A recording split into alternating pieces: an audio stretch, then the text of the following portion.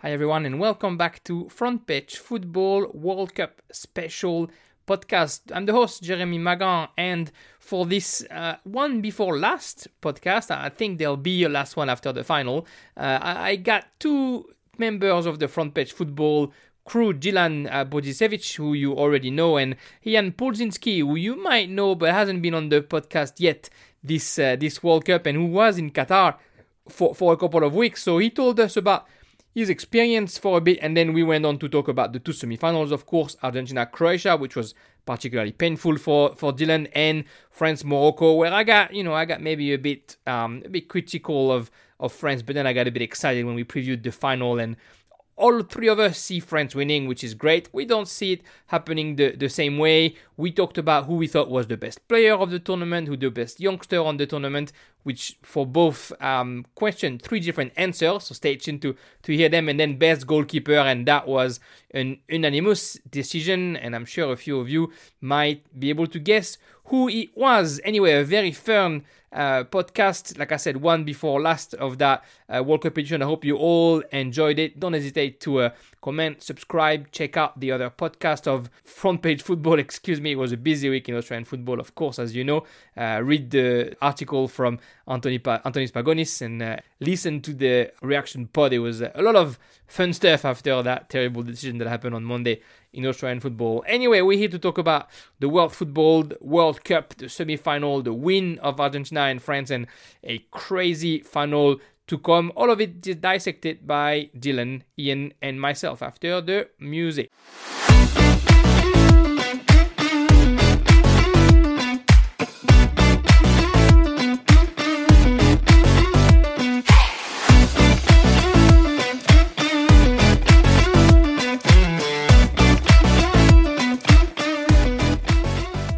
And then there was two. It's the end of the World Cup. We are a couple days before the final. Of course, I'm smiling. France has made it. France against Argentina for the final. And I'm having some guests from Australia and a bit of Polish. So then they can say that, they've only lost against the two teams that are in the World Cup final. I know I'm going to hear it. Dylan Bozicevic, welcome back. I'm sure a little bit less happy than I am. We know the Croatian blood running through your veins. How are you, Dylan? Yeah, not too bad, as you said. Look, yeah, it's a bit of a disappointing result considering how well they did over the whole tournament. So, yeah, it was a bit of a sting to lose 3-0, but I guess, to lose against Messi isn't not the worst thing to happen. We'll come back and talk about that Argentina-Croatia game, and a newcomer on this pod, although the Front Page Football listeners and readers know all about him. Ian Pulczynski. Ian, how are you, mate? I'm very good, thank you. Really excited to be here, finally. And yeah, I'm really looking forward to talk about World Cup football because I'm really passionate about it. Well, I'm glad that you're here. Like, I know it was hard for us to catch up because, work and all that, but you were in Qatar and you've seen your fair share of games. So, before we jump onto the semi-final and preview that final coming up, tell us a little bit about, how Qatar was, how long have you been there? How many games did you watch? And what did you think about the overall country and the World Cup organization? So I went with my dad. We went for about 2 weeks. It was really good. It was a direct flight to Doha. And from this first second, we fell in love with it. We caught the metro to the airport. The metro to our hotel. It was very clean. Everyone was very well mannered. I work in retail, and normally I'm used to rude customers around shopping centers or whatever. But whenever I walk through Qatar, through the stations, to the shopping malls, everyone was really kind. I went to 8 games, but I mainly Poland. So I went to Poland's all 3 games against Mexico, Saudi Arabia, and Argentina. I went to Belgium versus Canada as well, which was great. But my favorite game would have to be Japan 2, Spain 1. That was a really great game. I thought Japan did really well. And I think that there's some statistic going on that it was, 17% possession, that Japan had the lowest possession in any World Cup match, and they still managed to win. So that was really interesting as well. And I saw some world-class players. I saw Messi right in front of my eyes taking a corner, and I did the Messi chant, like people going down with their hands like Messi, Messi, and I joined in. And I'm Polish, but I had to appreciate the greatness of Messi. And I think 10 games in a row, Messi has got an assist or scored, but Poland was the only team that he hasn't scored or assisted, and it was a missed penalty. Oh, Szczesny saved the penalty. So I went off when that happened. I literally, I was about to take the shirt off, but then we lost 2-0. But overall, I had a great, fantastic time. And looking back onto it, it gets better every time. As days go on, I just think just how much of a good time I had, because it was really incredible. I had a hotel in close by the center. I didn't stay in the cabins. So I was just with my dad, and we walked around the city center. Everything was well organized. The transport was really efficient. The only issue I have, which was pretty sad to see, is that Qatar, unfortunately, the country is very divided in terms of class. So you have a lot of migrant workers, mainly from Bangladesh, Pakistan, and India, who are doing very basic jobs such as toiletry, whereas the Qatari locals, or even the foreign workers from Europe, for example, or the US, that you can see that there's a class advantage on what they do, which is pretty sad. And then also in Qatar, I think the security was a bit too tight in some circumstances. So there were a lot of barricades. It was very hard to go around places in a normal direct way. You had to go left, right to go to one spot, which was really annoying. And the police were really strict on not allowing people to cut corners, if that makes sense. You couldn't really. So if the platform was going straight, like literally opposite you, they'd say, "Oh, go left, go up the escalator, then go down the escalator and go there." But literally, it was straight. So that was really annoying. But overall, I really enjoyed my time. Everything was clean.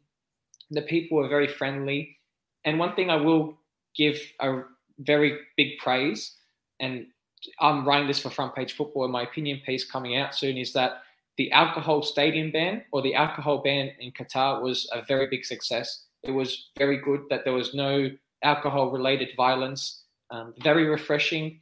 And I think it was a really sad reflection of how Western countries, or in Europe or America, they need alcohol to enjoy sport. But in Qatar, you just enjoyed the football. You didn't really need that liquor. You didn't need liquor to enjoy World Cup atmosphere, World Cup football. So that's one thing that I'll give 110% credit to Qatar, is just how you didn't need alcohol to have a good time. It was just enjoy the football. You're cheering with people. There's no violence. No one's drunk. No one's urinating in the park or on the street. So yeah, overall, fantastic time. And I think Qatar really, they still have the issues, Qatar. They still have the issues of the countries, like human rights, for example, but it's not as bad as the media made it out to be. Yeah, I think they had to emphasize on the bad things, because I reckon they all know how it is over there. Like it's a small country, but it's a rich country. So as you said, like the class division is there, but no one really sees the lower class. Everybody sees just the upper class. So in France, the debate went that way, where it was like, we know that the media is, I don't know if exaggerating is the right word, but is emphasizing on the things that are not going well. But that's because if you go there, it just looks like Disneyland. It never looked like anything is going wrong. But then if you go there, and you mentioned how strict the police is, if you go there and you're not 100% adhering to their rules, you'll know pretty quickly that you're, either not welcome or that doesn't work for you. Well, I'm glad to hear you had a good time. And I had Harry on the previous pod, who's Welsh, and who was talking about his pride and the emotions of singing the Welsh anthem at the World Cup. How was that for you, witnessing Poland winning a game at the World Cup, and just, seeing the country that you're wearing the jersey of right now succeeding on the World Cup stage? So the first game was against Mexico, and I was in Russia 4 years ago as well, and I got to sing the Polish anthem. So to do it again at another World Cup, I mean, after singing the anthem, I teared up a little bit. I was a bit emotional. Because there weren't many Polish people in the stadium, so I just tried to just belt it as loud as I can, so maybe the TV could hear me, but you never know. But yeah, I got really emotional after that Mexico game. Even some old dude was giving me a handshake. It's like, "Oh, well done, mate." Like, as he knows that it means a lot for me as well. And Mexicans were really loud as well with their anthem. But speaking of the question about football, the first game against Mexico, Lewandowski missed a penalty, and my dad went, swearing in Polish, and he's like, how the fuck can Lewandowski miss a penalty? And I said, it's Ochoa, best goalkeeper at the World Cup. And my dad said, no, but Lewandowski's best striker. So, we had that debate. But then against Saudi Arabia, I had a great vision of Szczesny's double save. And I went off as well. And the shirt almost came off. The emotions ran high because I thought Szczesny might save it, but then I saw the rebound coming up and I was just like, oh, don't celebrate early. But then the rebound was saved. And as I said earlier, shirt almost came off. And then, I went to the last World Cup and Lewandowski, he didn't score in the last World Cup. And I keep telling my dad, we're at 4 games down, almost 5. Lewandowski still hasn't got a goal. When are we going to see it? And, it's just patience. I guess with Lewandowski, you just have to wait. He's that type of striker that will pounce on something. So I guess in the Saudi Arabia game, when he tucked that in, I got off my seat, jumped up, and I ran down the aisle, because there were a few Polish fans down the aisle in the corner, and I just ran down the aisle, just grabbed, I don't know who I grabbed, just grabbed the shirt, and I just went, yeah, like that. So it meant a lot for me. There weren't many Polish fans at the World Cup. Like many nations, they didn't really travel to Qatar. So there weren't many Germans, for example, Swiss, Belgium, for example, as well. So just to be there, I repping my jersey, singing the anthem, repping the colours, it meant a lot for me. It really did. And yes, I didn't play the best football, but I'm still happy to be there, make the next stage. And it means a lot to sing the anthem and I guess to players, because for a club, I always say this to my friends, you can change clubs, players move out, owners or whatever, but you can't change a country. I guess like for football, it will always be there. So emotional singing the anthem, presenting Poland at a World Cup, fans, I guess. Yeah, that's awesome. And not that I want to burst your bubble or something, but how was that flying back to Australia and 2 hours later you play against France and you're out of the World Cup? Yeah, so I was in the flight. So my flight departed at 10 p.m. in Doha. I departed 10 p.m. in local time, and that was when Argentina played Australia. So we didn't watch that game, and we were disappointed. We were just scrambling around. Can someone just update us the score? Tell us what happened. So Argentina went up 2-0 at one stage, yes, and everyone was like, oh, great, score update. Then there's a score update, Argentina 2, Australia 1, and there was a massive round of applause. Everyone was like, yeah, get in. And I joined us. I was like, can we actually do it? Is there time left? And they didn't say the full-time score. So we just landed, and my dad, I'm tired, but my dad's just connected to some Wi-Fi or something on there, just check the score. And unfortunately, we went out. And then I was like, okay, at least we got Poland 3 hours later or a few hours later watching that game, which I thought Poland did okay, maybe first half hour okay, but then later on, France just showed how good of a team they are, with all due respect.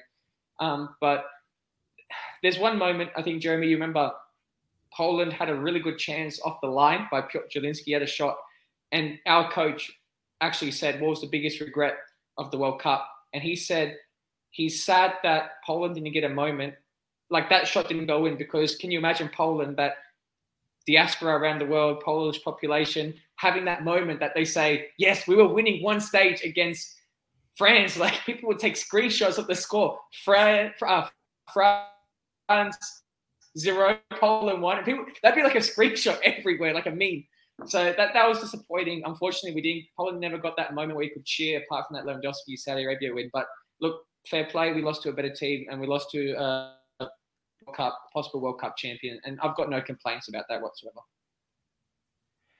So we were saying at the beginning of the pod that Poland lost to Argentina and France. Australia also lost to Argentina and France, and let's get close to those two teams now, and let's talk about those two semifinals. Dylan, we're going to go back to you. Of course, we said how sad you felt that Croatia couldn't do it, but Argentina, when they play at that level, it's almost unplayable. Yeah. I mean, when you have someone called Lionel Messi in the middle of the field, just who does pretty much what he wants, and on a day like that, like he played yesterday, it was just unstoppable. It was, I think, as you said, when you play a team like Argentina, with that much quality on a day like that, where it just seemed like everything just happened for them. From the penalty where, no one's really appealing for it. There was no malicious to it at all. And all of a sudden the refs pointing to the spot, and I think everyone was just a bit confused. And then that took the sting out of the game a little bit, where I thought Croatia did okay in the first 25 minutes. Thought they weren't in the driver's seat, but they were definitely there or thereabouts, very comfortable and playing their football as they usually do. And then after that call, I think it all just went downhill. And as I said to you, Jeremy, it was kind of reminiscent of the 2018 final at the World Cup in Russia, where, France gets a penalty, which might not have been. And then from there, Croatia kind of just, gets into their head a little bit and they play to it. And the game just crumbles for Croatia. And all of a sudden one becomes two. And, in this World Cup, in Qatar, where I think Croatia's been so poor in the final third, to come back from 2 goals down was virtually impossible.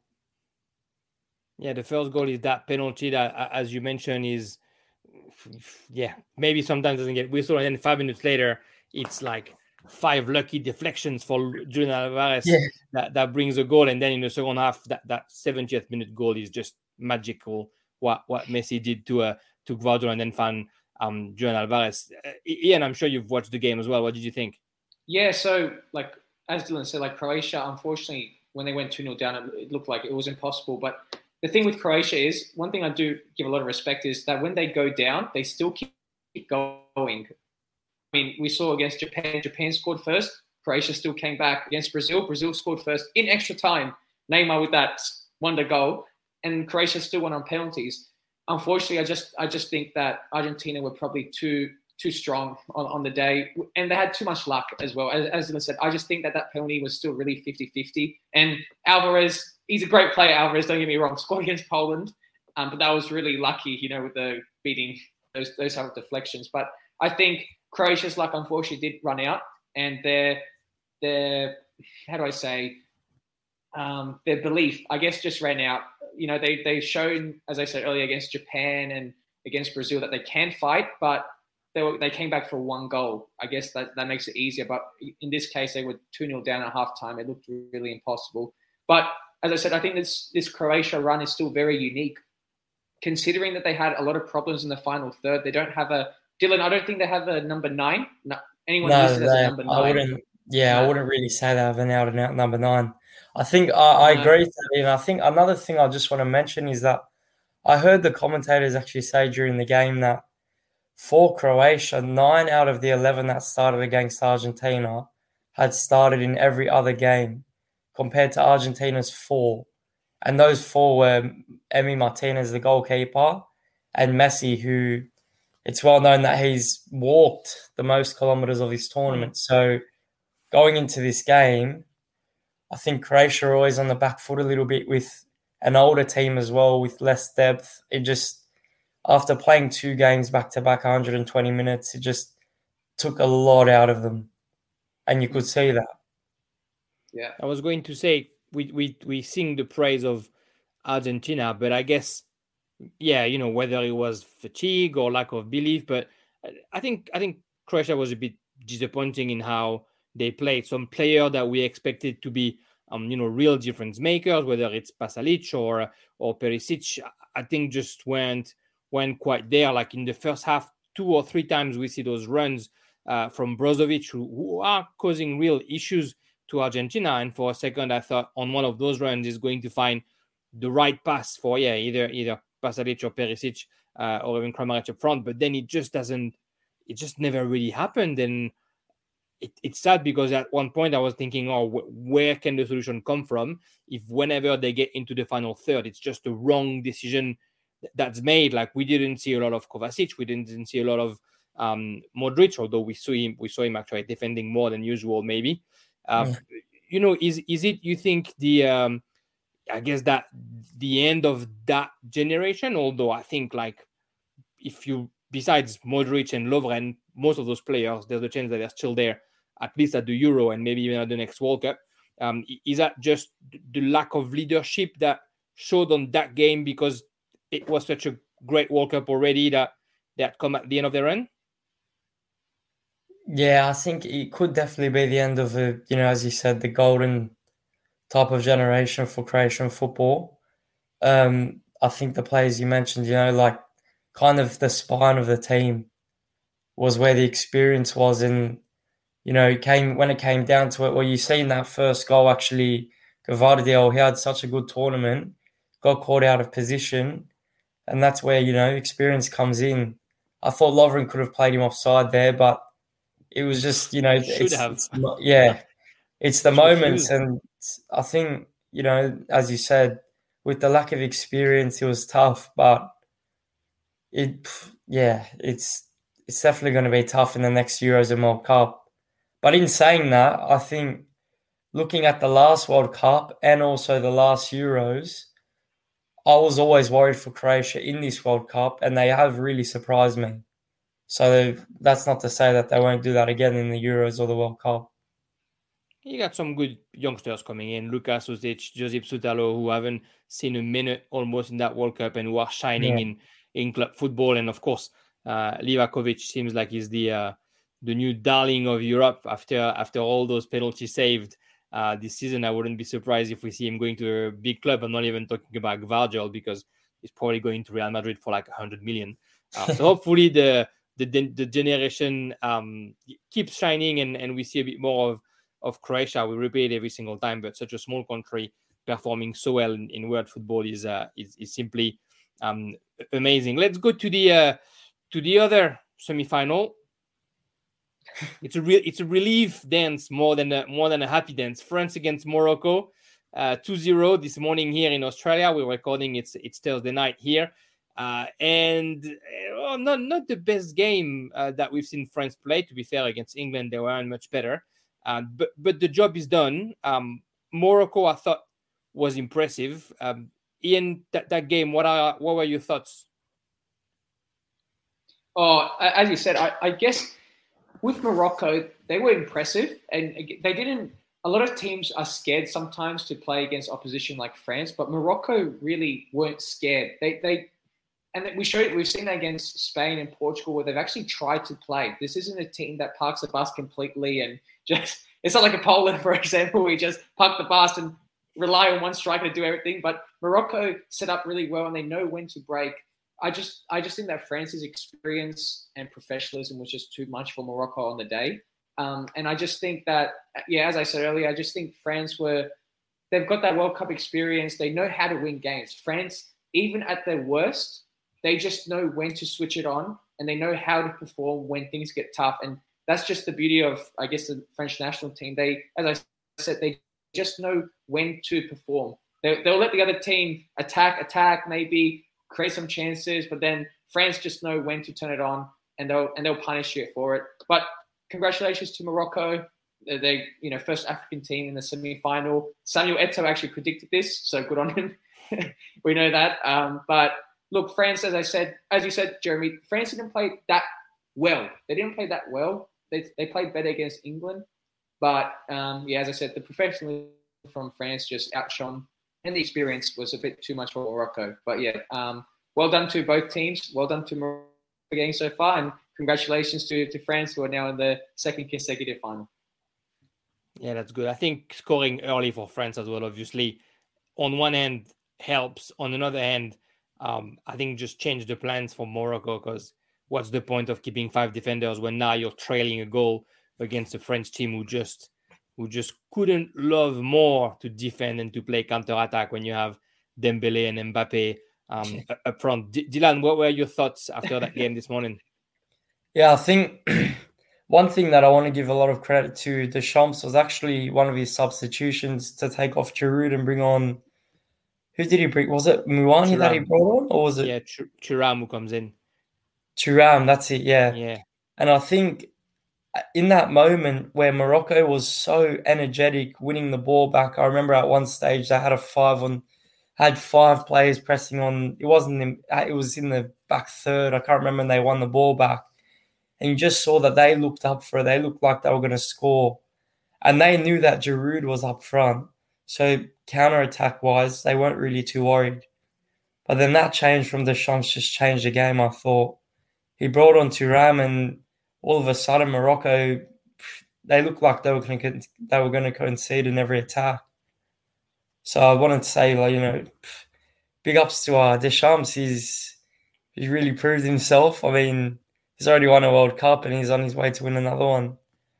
But yeah, as everyone's spoken about Morocco, that was the second game I've watched of Morocco's. Obviously, the first one being against Croatia, and you just see the passion that they have for each other. Like, they didn't look like a national team that had been together for, a couple of weeks, a month. They looked like a club side that had been together forever, and that really showed a lot throughout the tournament. And then you see it again today against the reigning champions, where, on many instances, they had 3-on-1s, defending as a team. As soon as they lost the ball, they would swarm it back. It was really good to watch. And, they were unlucky, but I think quality prevailed in the game this morning, and France showed that. Morocco, being back to them, they had players in that squad, Unai and Boufal, who play for the 20th team in Ligue 1 right now for Angers, who's the worst team in Ligue 1 this season. And those two players play for Angers, and obviously if Angers is there on the table, that means they're not doing great in club level, yet they bring their nation to the semi-final, and nothing to be ashamed of the way they were playing. I think I agree with you as far as giving credit to Deschamps, because I think he knew what to expect against Morocco. He was going to play against a team that was not going to take risks against France. They were going to defend and try and counterattack. So he did that. He said, you know what, you guys want to do that? You can get the ball and I'm going to defend and counterattack. Lucky that on the first opportunity almost they score, because then they pushed Morocco to try and come out. But I couldn't agree more. I think when Thuram comes in, it's a real change, because France was like starting to bend, and it looked like they were about to crack. And then all of a sudden, Thuram comes in, and his first 3 or 4 times that he gets the ball, he's able to dribble to 2-3 players. And then all of a sudden, Morocco had to go back down a little bit, defend a little bit lower, know that they were under pressure. Thuram running open space for Mbappe, who all of a sudden was in the middle of the park.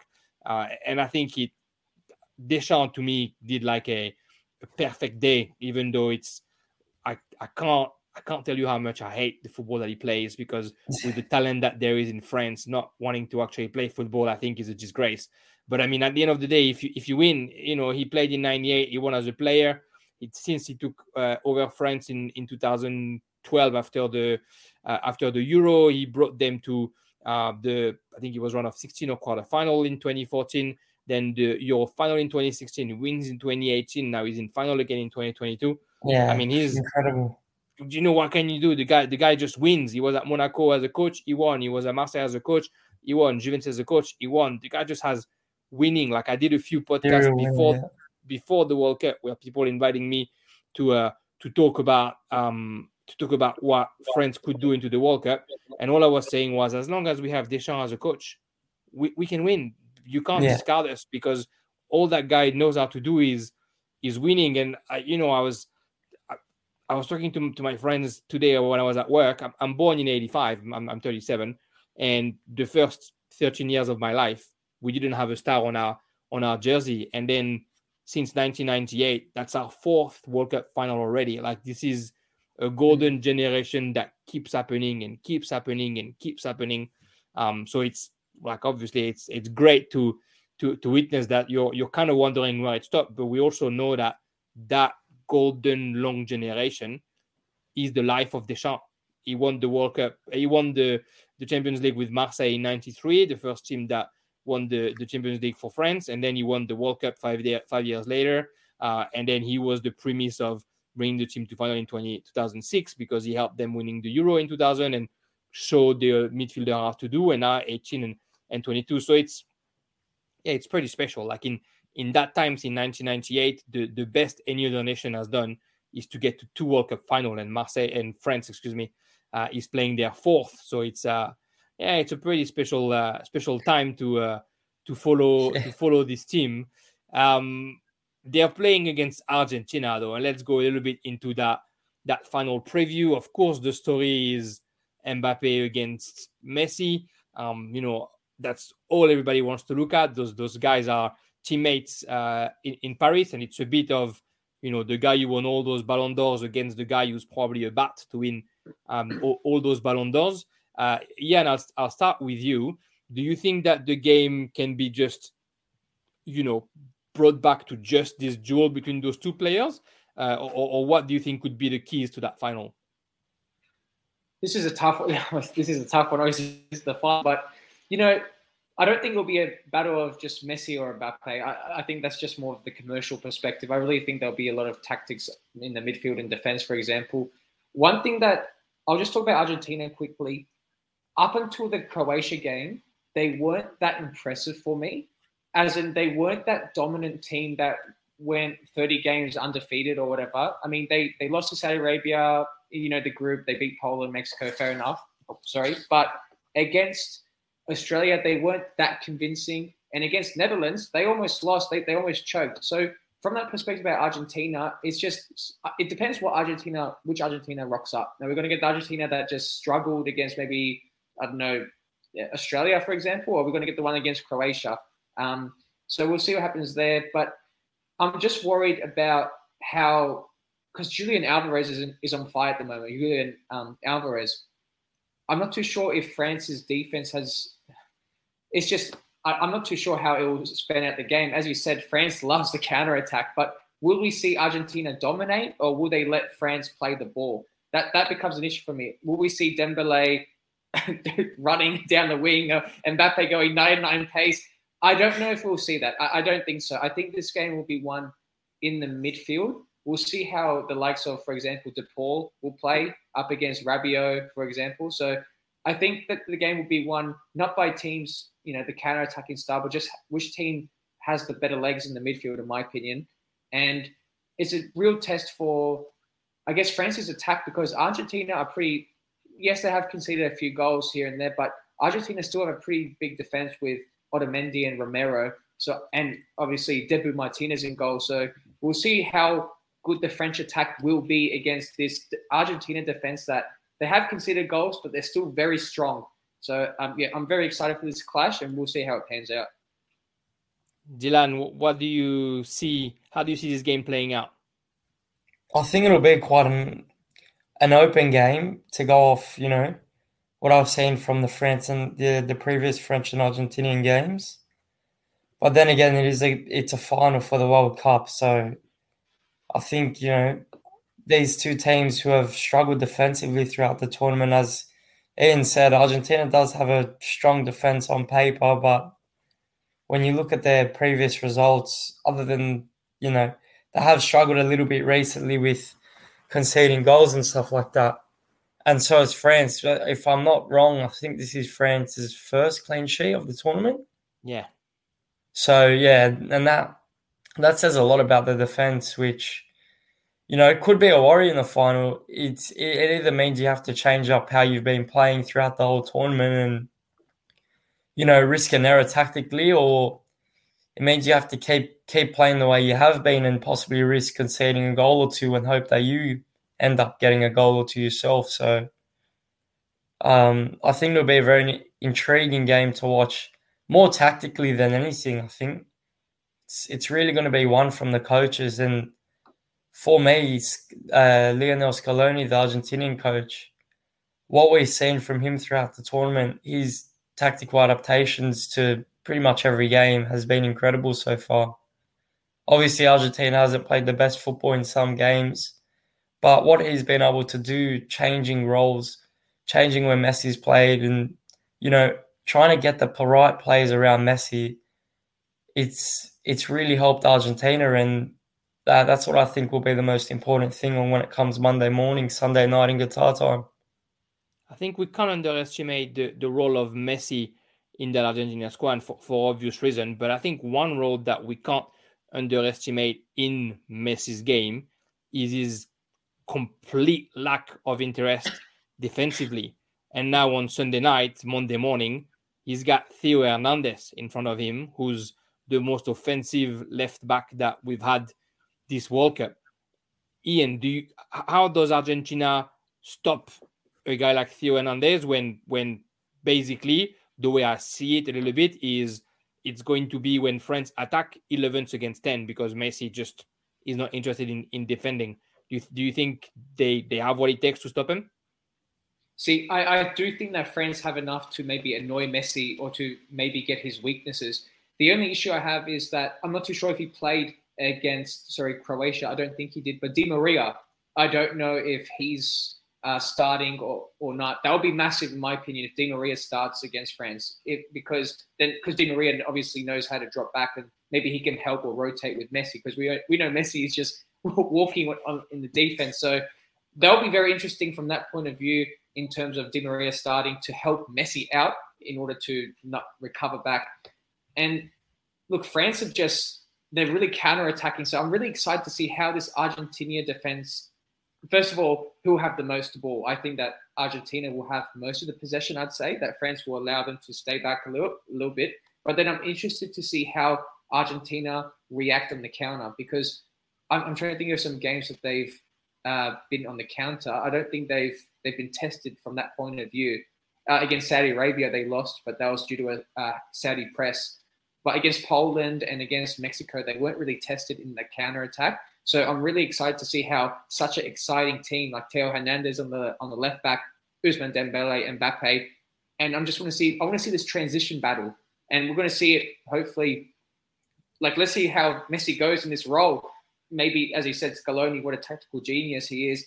Maybe he starts Di Maria to help Messi out. So I'm not too sure. I think that will be the case, actually, thinking about it now, that Scaloni wants someone to do the defensive work because he knows maybe Messi won't give it in that defensive third. So, yeah, very interesting to see how that will set out or plan out.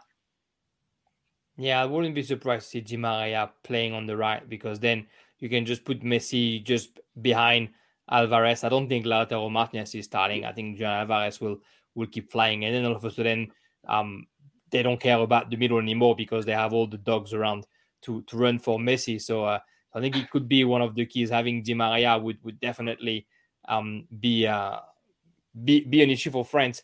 Talking about who's going to have the ball, I reckon the game plan from Deschamps is the first 5-10 minutes.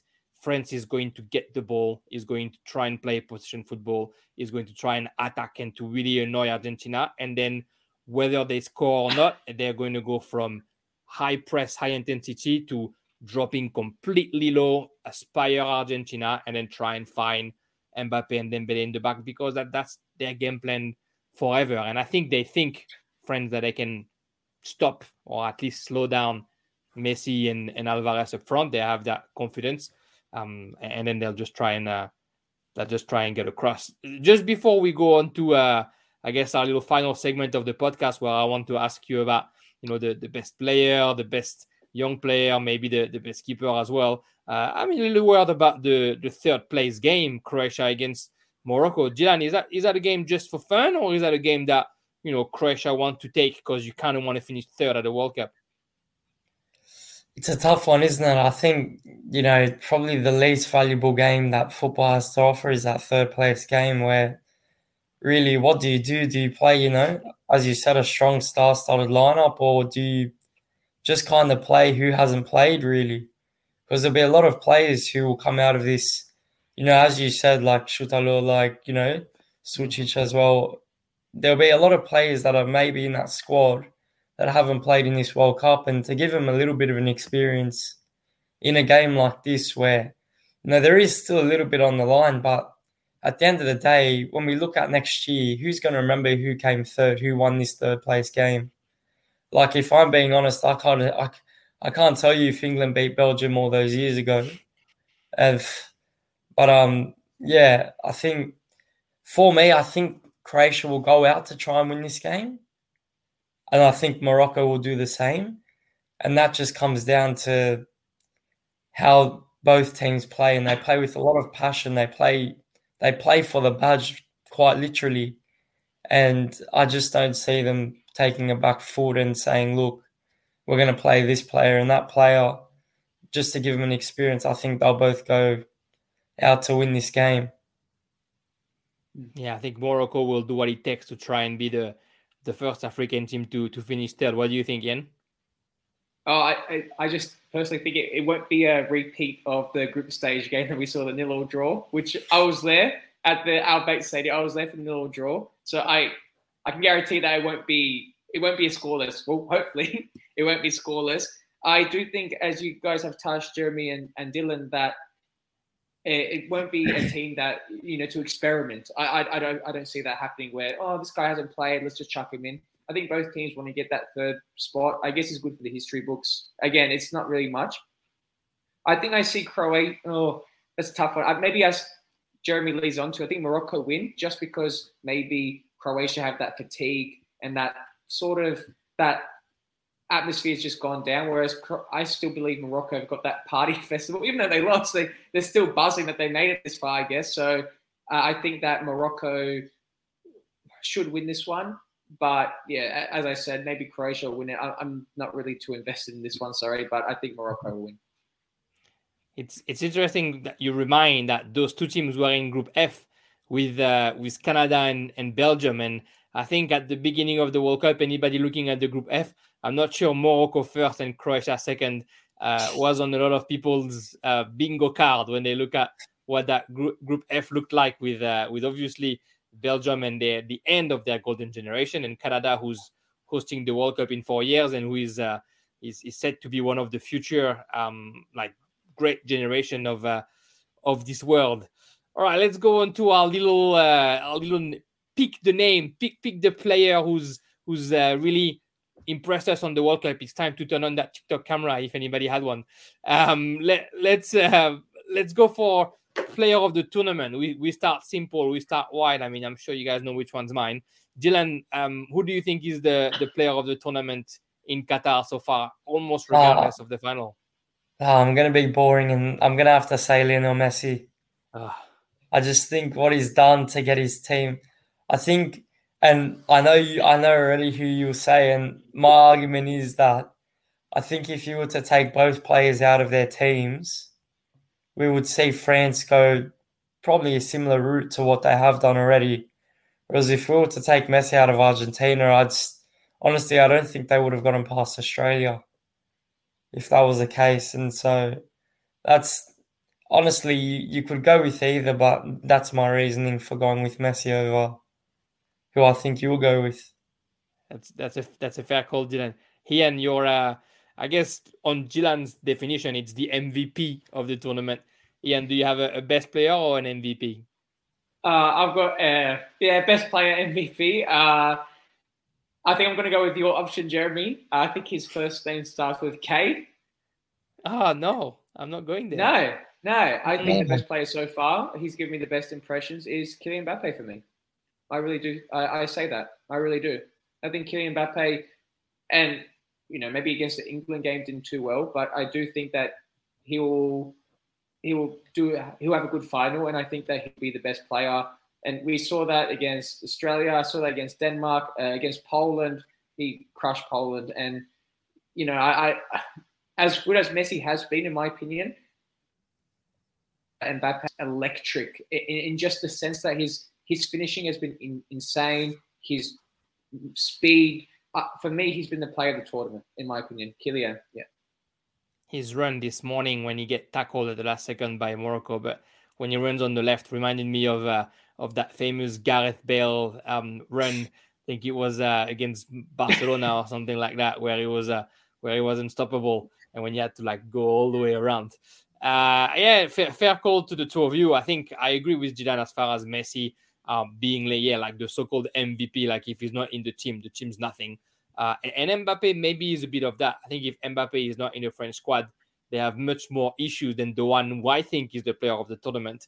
In my opinion, it's Antoine Griezmann, the player of the tournament. He's reinvented himself as a French player. Like he used to be a right winger, then he was a number 10, then he was scoring the goals. And now this morning, even Paul Pogba put that on his Instagram where he wrote Griezmann Kante. Now Antoine Griezmann is a number 6, a number 8. He's heading the ball in his own box. He's doing a tackle as the last defender, and then he brings the ball back up, and then he finds the right pass. he's the number 10 because all the ball goes to him and he's the maître de cérémonie, the MC in the middle and making sure that he's the one passing the ball. And I think that if you remove that one player, Griezmann, from the team that is already depleted of Kante and Pogba, then there will be real issues trying to find the player up front. And he's played, I don't even think that he got out of any game. I mean, of course, against Tunisia, he walks in on the second half. But otherwise, he's played every single minute. And he's unstoppable. He always says it. He loves playing a game where it's 0-0 and you score one goal and you win just 1-0 by defending the way Diego Simeone taught him at Atletico. But I think with France, he just, his rebirth started slowly this season after Barcelona really crushed him. And we can see at the World Cup that, he's just everywhere and he's really working for the team rather than for himself, versus, maybe what Mbappe and Messi are doing. To me, that's the player of the tournament. And I think at the end, whoever wins the World Cup, unless Messi scores 3 goals in the final, it's either Griezmann or Messi, I reckon. What is it, Ian? I just got a question, Jeremy. Like before the World Cup, did you think that Griezmann was going to be playing this role that he's been playing in the national team? Like, did you know that he was going to be playing this number 6 or this, doing all this dirty work? Did you know this beforehand? I didn't think he was going to play that low. I was like, I probably said that 10 times in 10 different like radio shows or podcasts. I knew it was going to be his World Cup because he's been so frustrating with himself for the past couple of years. Like this season back to Atletico Madrid, playing at the first 10 games or something, he had a close, so he couldn't play more than 30 minutes. So he was only coming in after the 60th minute. And then he finally signed definitively for Atletico and then he played more games. I knew he was going to have the rage of having result and he was going to carry France. I thought, until 3 weeks before the World Cup, we don't know what the midfield is going to be.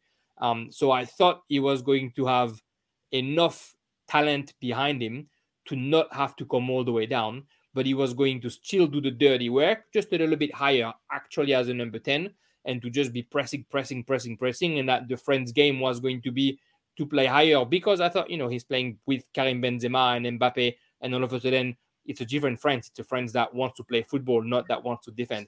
I think the only reason why he dropped down to number 6, number 8 is because Tchouaméni, despite what I said in the article on Front Page Football, just hasn't performed at the level that you expect from somebody who plays in his position. Rabiot has been really good with his own little weaknesses, but Tchouaméni needed somebody who's a bit more of a dog, the way Kante can be and the way Griezmann has been in this World Cup, to try and like go into the legs and grab the ball. I mean, poor Jude Bellingham, he thought he was going to be the revelation of the World Cup, and then Griezmann in the first half an hour, I think, committed 6 fouls on him. Just every time he was trying to walk in front of him, he was just kicking him. So, it's sports, it's gamesmanship that no one else has in that team that he really brings. Yeah, I really think that with or without Griezmann, you have a totally different French national team. Let's go to our youngsters. Dylan, who do you think was the best young player of this tournament? I think this is an easy choice for me. I think Gvardiol, the centre-back from Croatia, I think just every game that he played this tournament, he surprised me more and more. He really carried this and helped this Croatian team. And it might have been that experience from Lovren next to him, but I just think that from both sides of the game, where you look at with the ball and without, it was just exceptional, like bringing the ball forward, and then just his defensive displays were second to none. I think, other than that Argentina game and that one moment where they broke through and he was kind of caught in no man's land, I think the rest of his tournament was just flawless. And I think there's a big move, as you said, coming for him. For sure. Very big. Bit more money going to Leipzig. Yeah. Ian, young player of the tournament for you? My one, pardon me, comes from the Netherlands, Cody Gakpo. I think that he's been very good, Cody Gakpo. Yeah, very surprising. I don't think many people saw you got Memphis Depay, obviously, and he normally scores the goals for the Netherlands. He's their attacking presence, and no one really knew Cody Gakpo that much, I'd say, when you think of Netherlands. But he just shone out of nowhere, especially from the first game. Scored that rocket, I think, against I think it was Ecuador scored that rocket. For me, Cody Gakpo has just been really enjoyable to watch, and he's been that bit of creativity for the Netherlands. Because, in my opinion, Netherlands haven't been that flashy. That they haven't been that really attractive. They haven't been playing attractive football, the Netherlands, and I think Cody Gakpo really brought that energy to the Netherlands. And they really, De Jong hasn't had a great tournament.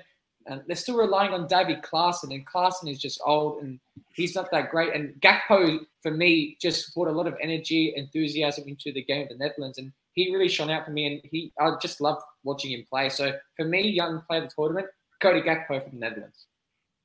I like those shots. I think there was a lot of young talent in that World Cup. I was almost like surprised by it, because I think some nations, you mentioned the Netherlands and Gakpo, some nations really decided to trust young players where they already had supposedly established players to be able to put on with enough experience, and they moved them out. Like, look at Argentina. Instead of having Lautaro Martinez playing up front, or even calling a Paulo Dybala, you have Julian Alvarez, who's just been sent to sea. I mean, look at the midfield. Enzo Fernandez, who nobody knew a year ago and then signed for Benfica and has a great time, now starts for Argentina. I think there was a lot of example. I mean, Spain, we expected them to start. But Gavi and Pedri, they're all like, they're kids, they're teenagers, and they start in some of the biggest nations. To me, the best young player of the tournament was Jude Bellingham, just because of how comfortable he looks. Like, the kid is not even 20 years old yet, and he walked into that squad, and despite having the Calvin Phillips or the Declan Rice or the Jordan Henderson, he was the one running the show. He was the deep lying playmaker, and when he had to go up front, no pressure. I mean, kudos to Gareth Southgate, trusting a player of that age and of that inexperience to make it happen for England, and it's going to be great experience for him to build. But I thought there was a mountain of great young talent. You mentioned Gvardiol, Morocco had Unahi, who's only 22. Germany, of course, had Musiala. In France, there's a few that are not too old, and it's good to see the Konates and the Upamecanos actually doing okay. Koundé as well, because they need to renew that defense, France, and they need to do something about it. But yeah, I thought for the under 23 point of view, I think it was a really, really positive World Cup, and we've seen a lot of talent for the years to come. We spoke about the best player. We spoke about the best young player. I want to talk about the goalkeeper. I can't even remember if I asked you guys to tell me who do you thought was the best goalkeeper. I kind of know almost who both of you are going to pick, because you're going to stay in your country. But who do you guys think the best goalkeeper in that World Cup has been so far? We'll start with Ian this time. Oh, man, if only the group stage counted, I'd pick Szczesny. Because I think Szczesny, honestly, for me, was the best goalkeeper in the group stage, at least. Szczesny. He kept Poland. If we're going to look back in the history books talking about Poland's World Cup 2020, we're not talking about Lewandowski, we're talking about Szczesny and his brave performances for Poland. For me, it's going to be Croatia's goalkeeper, Livakovic. Overall. Yeah, I really do think that Livakovic has been the goalkeeper of the tournament. But, that's a shame, because Poland could just get through against France, and maybe Szczesny could have got that Golden Glove Award of best goalkeeper. But for me, group stage, Szczesny, overall, Livakovic from Croatia. Yeah. Dylan will not disapprove of that call. Yeah, I think you already knew my answer before you even asked the question. But I was just having a look at some stats now about Livakovic's performances at the World Cup, and I just saw that, take away the penalties that he's faced, and this doesn't include the Argentina game, but from the first 5 games he played, out of 22 shots he faced, he saved 19. Damn. In 5 games. That's roughly 4 shots a game that he's saving, and some of those games were really important. I think that Brazil game, he made about 6 or 7 saves alone. That really helped Croatia. And I think when you look at players who help their country go forward more in the tournament, and you look at Croatia, he was one of them. Yeah, I wish I could say 100%. that Lloris was the goalkeeper of the competition, but I think it has to go to Livakovic. Like, if anything, maybe you could have said Bunu for Morocco because he did well, but one of those games he wasn't the one playing, and it looks like it didn't matter who was the goalkeeper because that defense was just made of steel and nobody could go through. But yeah, I think Livakovic really, really exploded. I don't mind Noppert for Netherlands, who like before the tournament, we didn't know who was going to be the keeper for the Netherlands. And then Noppert, I thought, did a good job, but he was in a so-called easy group, so it's harder to put him in. I think Livakovic was just the guy, and I think they're going to talk about him. I don't like him, Emiliano Martinez, so I don't even want to mention him. But it's just a personal feeling, and to not jinx it before the final. Boys, just the last one, and then I think we'll wrap this up. A moment in that World Cup, a team, something that you remember when you think back at Qatar 2022. Ian, you go first. Oh, for me, being there, it was probably just Lewandowski scoring that goal against Saudi Arabia, because that was 5 or 4.5 games that I've seen Lewandowski at a World Cup, and I was just drenching. I was just waiting for that moment, just wanted to happen. And even though it was a tap-in, I'll never forget the celebrations where I just ran down the aisle of the row, just grabbed someone from Poland, just up and down, like, yeah, we did it. And I'll never forget as well, Szczesny, just the break performances. So that will stick to my mind. But if there's another, like, from a neutral perspective, I'd say just probably like this Morocco run. I love how Asia football is, we've got 3 teams coming out as well from their groups respectively. And, Saudi Arabia beat Argentina. We got Morocco coming out of the group. So it's just fantastic to see this. It was good to see, for me, at least, South America fall a little bit and just rise to the other nations like around. So I'll take that into consideration. That looking back, there were so many upsets, fantastic football. And for me personally, as I said, like Lewandowski, Poland, with their performances. So yeah, that was what I'll remember from this World Cup. Dylan, a moment, a team? No, I think obviously everyone's going to say Morocco, and I agree with Ian that I think it's hard to look past them. But for me personally, I think really tough to choose between that Tunisia game and that Denmark game for Australia. I think for me, that's in my memory the first games that I can remember Australia winning at a World Cup. And obviously in 2010 against Serbia, I wasn't really old enough for that to be stuck in my memory. So those games, I couldn't believe it when we won. And to get out of the group that we're in will stick with me for probably the rest of my lifetime. So I think just those moments there for Australia really will live with me when I remember the 2022 World Cup. Yeah, that's fair. I mean, I hope my best memory hasn't happened yet for that World Cup, and I hope it's on it's on Monday morning. I think if I think of 2022 though, I don't think I'll forget the upsets, and one team that I thought was going to keep doing it was Japan. I mean, that I don't know why I ended up watching most of their games, but that win against Spain coming from behind, that win against Germany going from behind, causing issues to Croatia in the round of 16, and if it wasn't for Livakovic, probably almost going through, was a very pleasant surprise. Then of course, yeah, hopefully the best memory, like I said, comes on Monday morning when France get a third star. Yeah, Ian? Hey, Jeremy, just the last one final question. I mean, I know we're going to wrap up, but who was the biggest disappointment for you? I'm going to throw it out to you. Who was what team or which country disappointed you the most? I think Germany. Like, I thought Germany was going to go to the end. Like, I had so much faith in in Hans Flick, because I think he's a great coach and I think he knows what he's doing. Seeing them not being able to dominate with the amount of talent there is in that team, with a core that plays in the same club, not seeing them going through, to me was shocking. More than Brazil losing, more than Spain not being able to make it either.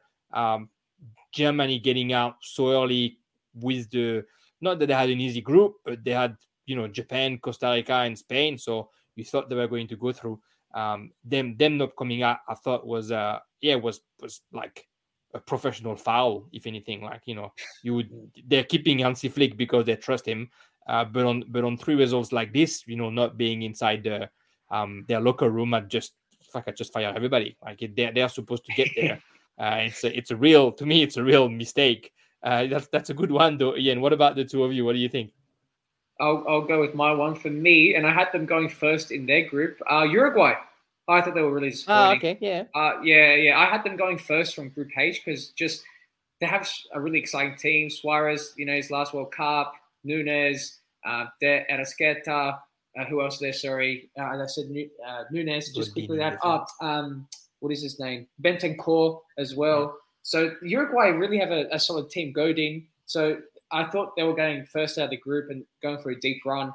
And then I was just very disappointed. I was at the game, Uruguay versus Korea. And Korea really should have won that game, in my opinion. Uruguay were poor. And Uruguay also have the guy from Real Madrid. Sorry, what's his name? Valverde. Yes, yeah, Valverde. Yeah. And for me, Uruguay were just really poor. They couldn't attack. And it was really boring. I thought Poland were poor, but Uruguay just looked really bad.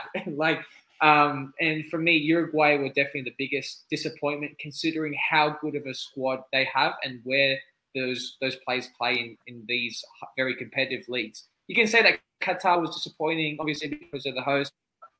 No one really expected them. No one really knows a lot of their players. So for me, Uruguay was the biggest disappointment of the 2022 World Cup. Dylan, who was the biggest disappointment? Jeremy, I think I said to you on the previous pod we did that for me it had to be Serbia. I think just the dark horses of the tournament, and they get in there and they're just so much. They were the total opposite of Croatia, if I have to say so myself. They just had all the final third there was, but no back. Defensively, they were so poor. And I just think they lacked experience defensively, and it really let them down. So I think Serbia and Germany, if I had to name two just quickly off the top of my head, would be them two. Just, I think they definitely both could have gone a lot further than what they did. I agree. I knew that you were going to talk about Serbia. I knew it was going to hurt a bit more. The last question of the pod, Dylan, what's the score? Monday, 2 a.m., Argentina, France. What's the final score? I'm going to say 2-2 in normal time. And then I think France will I think it'll end 4-2 after extra time to France. Be quite a high-scoring one. I like that call. Ian? As Dylan said, I think that this will be a high-scoring one. It's got all the ingredients for a high-scoring game. It really does. So I'm thinking it will be 2-2 after extra time, and I think France will win on penalties. I think now that. What about yourself, Jeremy? I think it's. I don't like to predict when it's my team playing, especially on a game like this. Are you confident at least? Do you think you're confident? Like, do you really give yourself a chance, a proper chance against Argentina, or are you a little bit scared? I back this team 100%. Like if they don't win, it's going to be a big disappointment because I think they can beat anybody. And I think Argentina is like cut out for France, but like I'm scared saying that because I know that it's just a football game and anything can happen, right? One player gets injured and then what do you do? So yeah, like I think I agree with the two of you as far as the number of goals being scored. I see the same sort of final as 2018, or when Argentina and France met in 2018 as well in round of 16, like a 4-3 or a 3-2 or or something like that. There's going to be goals at plenty, and it hurts to say that, but I think either of the team takes a red card. I don't think it's 22 players at the end of the game, because they're teams that know each other too much, and they like to play a bit too hard, and the referees have been, unfortunately, the stars of the show in Qatar, but no red cards have been given, and not a lot, I should say, of red cards have been given. I think in the final, we're going to have something not pretty somewhere. But yeah, hopefully it's France 3, Argentina 2, and Paredes gets a red card for Argentina, which helped France making it to the end, just because he was wearing the PSG shirt, so he doesn't deserve anything else. But yeah, we'll see how that end. But as long as France win, I don't care about the result. If France doesn't win, it's all right. I'll just take a year off any podcasting and any social media, so nobody can find me again after my predictions. Boys, thanks a lot for giving me a bit of your time. It's the one before last World Cup podcast, and we'll do another one, of course, after the game. We'll see if I do it in tears or drunk in joy. But it was good to have the two of you to recap those semifinals, to talk about what we thought the best players of the tournament was, and to preview this final, Argentina against France, second final in a row for France. The last time a European team had two World Cup finals in a row, it was Germany in 86 and 90. The last time any team had two finals in a row, it was Brazil, 98 and 2002. And in both situations, it was 1 win, 1 loss. So hopefully France beat that, now they beat the curse, and gets a third star, and it doesn't go to Argentina. Thanks, Ian. Thanks, Dylan. Thanks for your time, boys. And I know that I'll talk to you soon. Thanks, boys. No worries. Thank you. Okay.